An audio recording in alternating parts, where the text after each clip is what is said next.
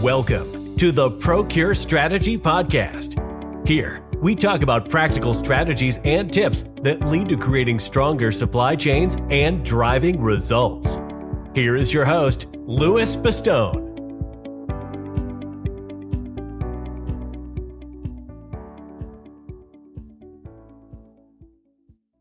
Hello, everybody. I am your host, Louis Bastone. Thank you for tuning in to another episode of the Procure Strategy Podcast, where we will be talking about the P3 model. So the P3 model is really the end goal of the procurement process lite. So I went through the last 5 episodes giving a very detail-oriented breakdown of every aspect of procurement process lite, which is SOW, scope of work and specifications, RFX, whether that be your RFP, your RFQ, and any RFX, negotiation, contracting, and supplier relationship management. So that is the most simple form of kind of a straight line of the procurement process. Now, of course, as we all know, there's a lot of things going on in between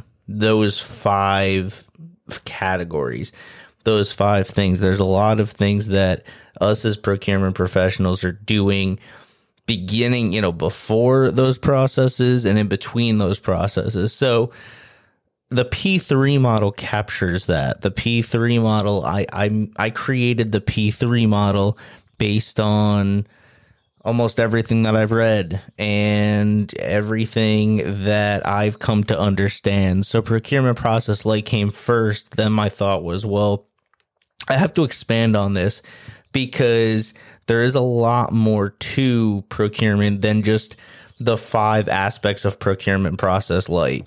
So this is where my P3 model comes in. So I'm just going to take this episode to explain what the P3 model is and explain that a lot of what we talk about, if they don't fit into the larger categories of SOW, RFX, negotiation, contracting, and SRM, they will fit into one of the things that's happening while we're going through that straight line. So the first thing to talk about is, what do we do before we get an SOW, before we get a scope of work or specifications? Well, if we have any idea that we're ever going to be purchasing whatever it is that we get an SOW that pertains to a category, is we want to work on a category strategy. That's really step 1. And in order to create a category strategy, we have to understand a few things.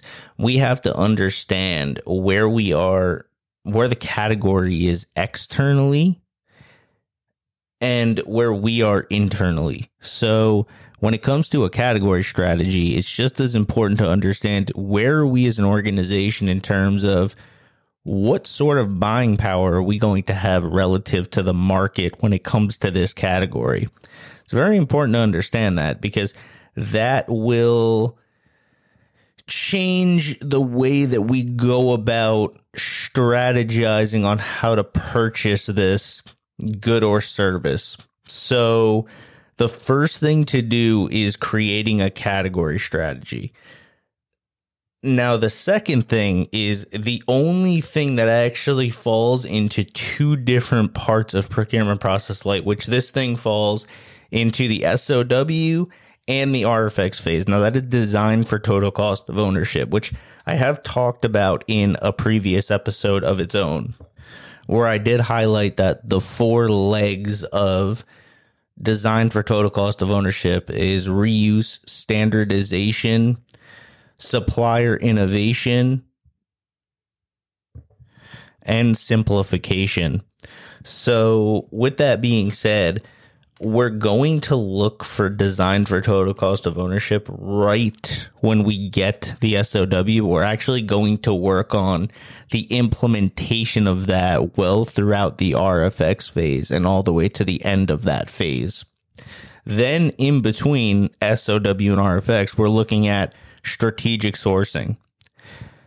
what do we use to figure out what our sourcing strategy is going to be? Now, there's certain things that we're going to talk about in future episodes, like the purchasing chessboard and the Kraujic matrix. These are all tools that you can use when it comes to strategic sourcing and what way you should go about that based on your suppliers' positions and our positions within the market.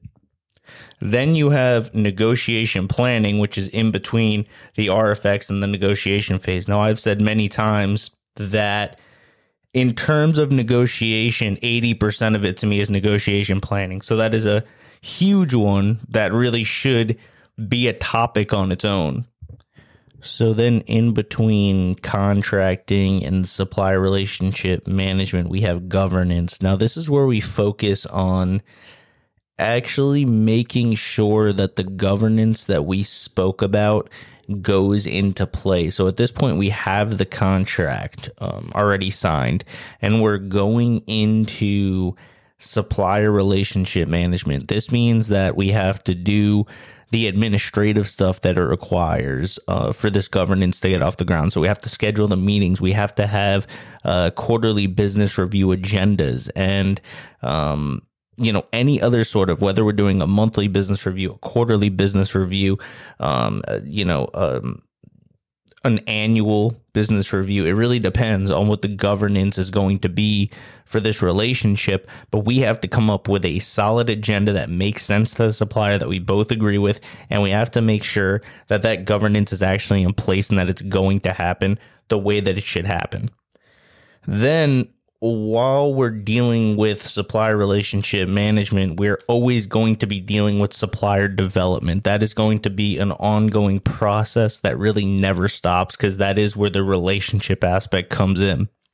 We always want to be making sure that our suppliers are getting better and they're developing their competencies and they're strong, because as I mentioned, it's not the battle of the businesses, it's the battle of the supply chains. And we want the absolute best suppliers at all times, which means that we have to be working on helping them get developed and get better as well.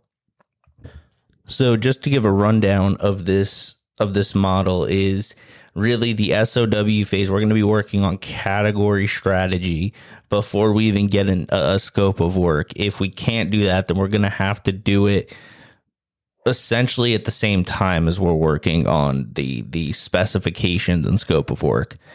Then we're going to be working on design for total cost of ownership. Right when we get a scope of work or specifications, we'll start working on that right away. And that's really going to flow over until the end of the RFX phase.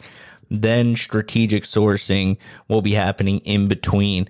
Essentially, we have our SOW, everybody's comfortable with it, and we have to go out to an RFX exercise to have suppliers give us proposals on this. So with that being said, we want to work on a strategic sourcing strategy and figure out how we actually go about that process and really what the best way is.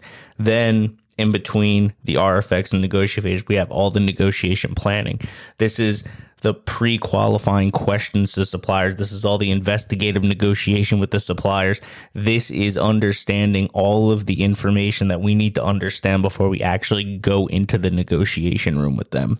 Then in between negotiation and contracting, we have performance-based contracting. This is making sure that everything that we've agreed to at this point is in the contract, that it's as clear as day, that all the remedies, if issues do come up are in that contract. It's making sure that the process is going to be streamlined, even if something were to go wrong, and that all those bases are covered so we don't have to fight fires later.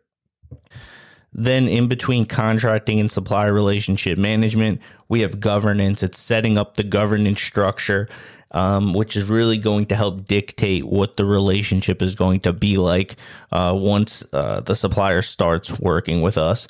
And then supplier development is something that we will continuously always be working on. with our suppliers. So I just wanted to give a bit of a rundown today on the P3 model. We're going to be touching on this model a lot. A lot of the strategies that we talk about are going to fall somewhere within this P3 model.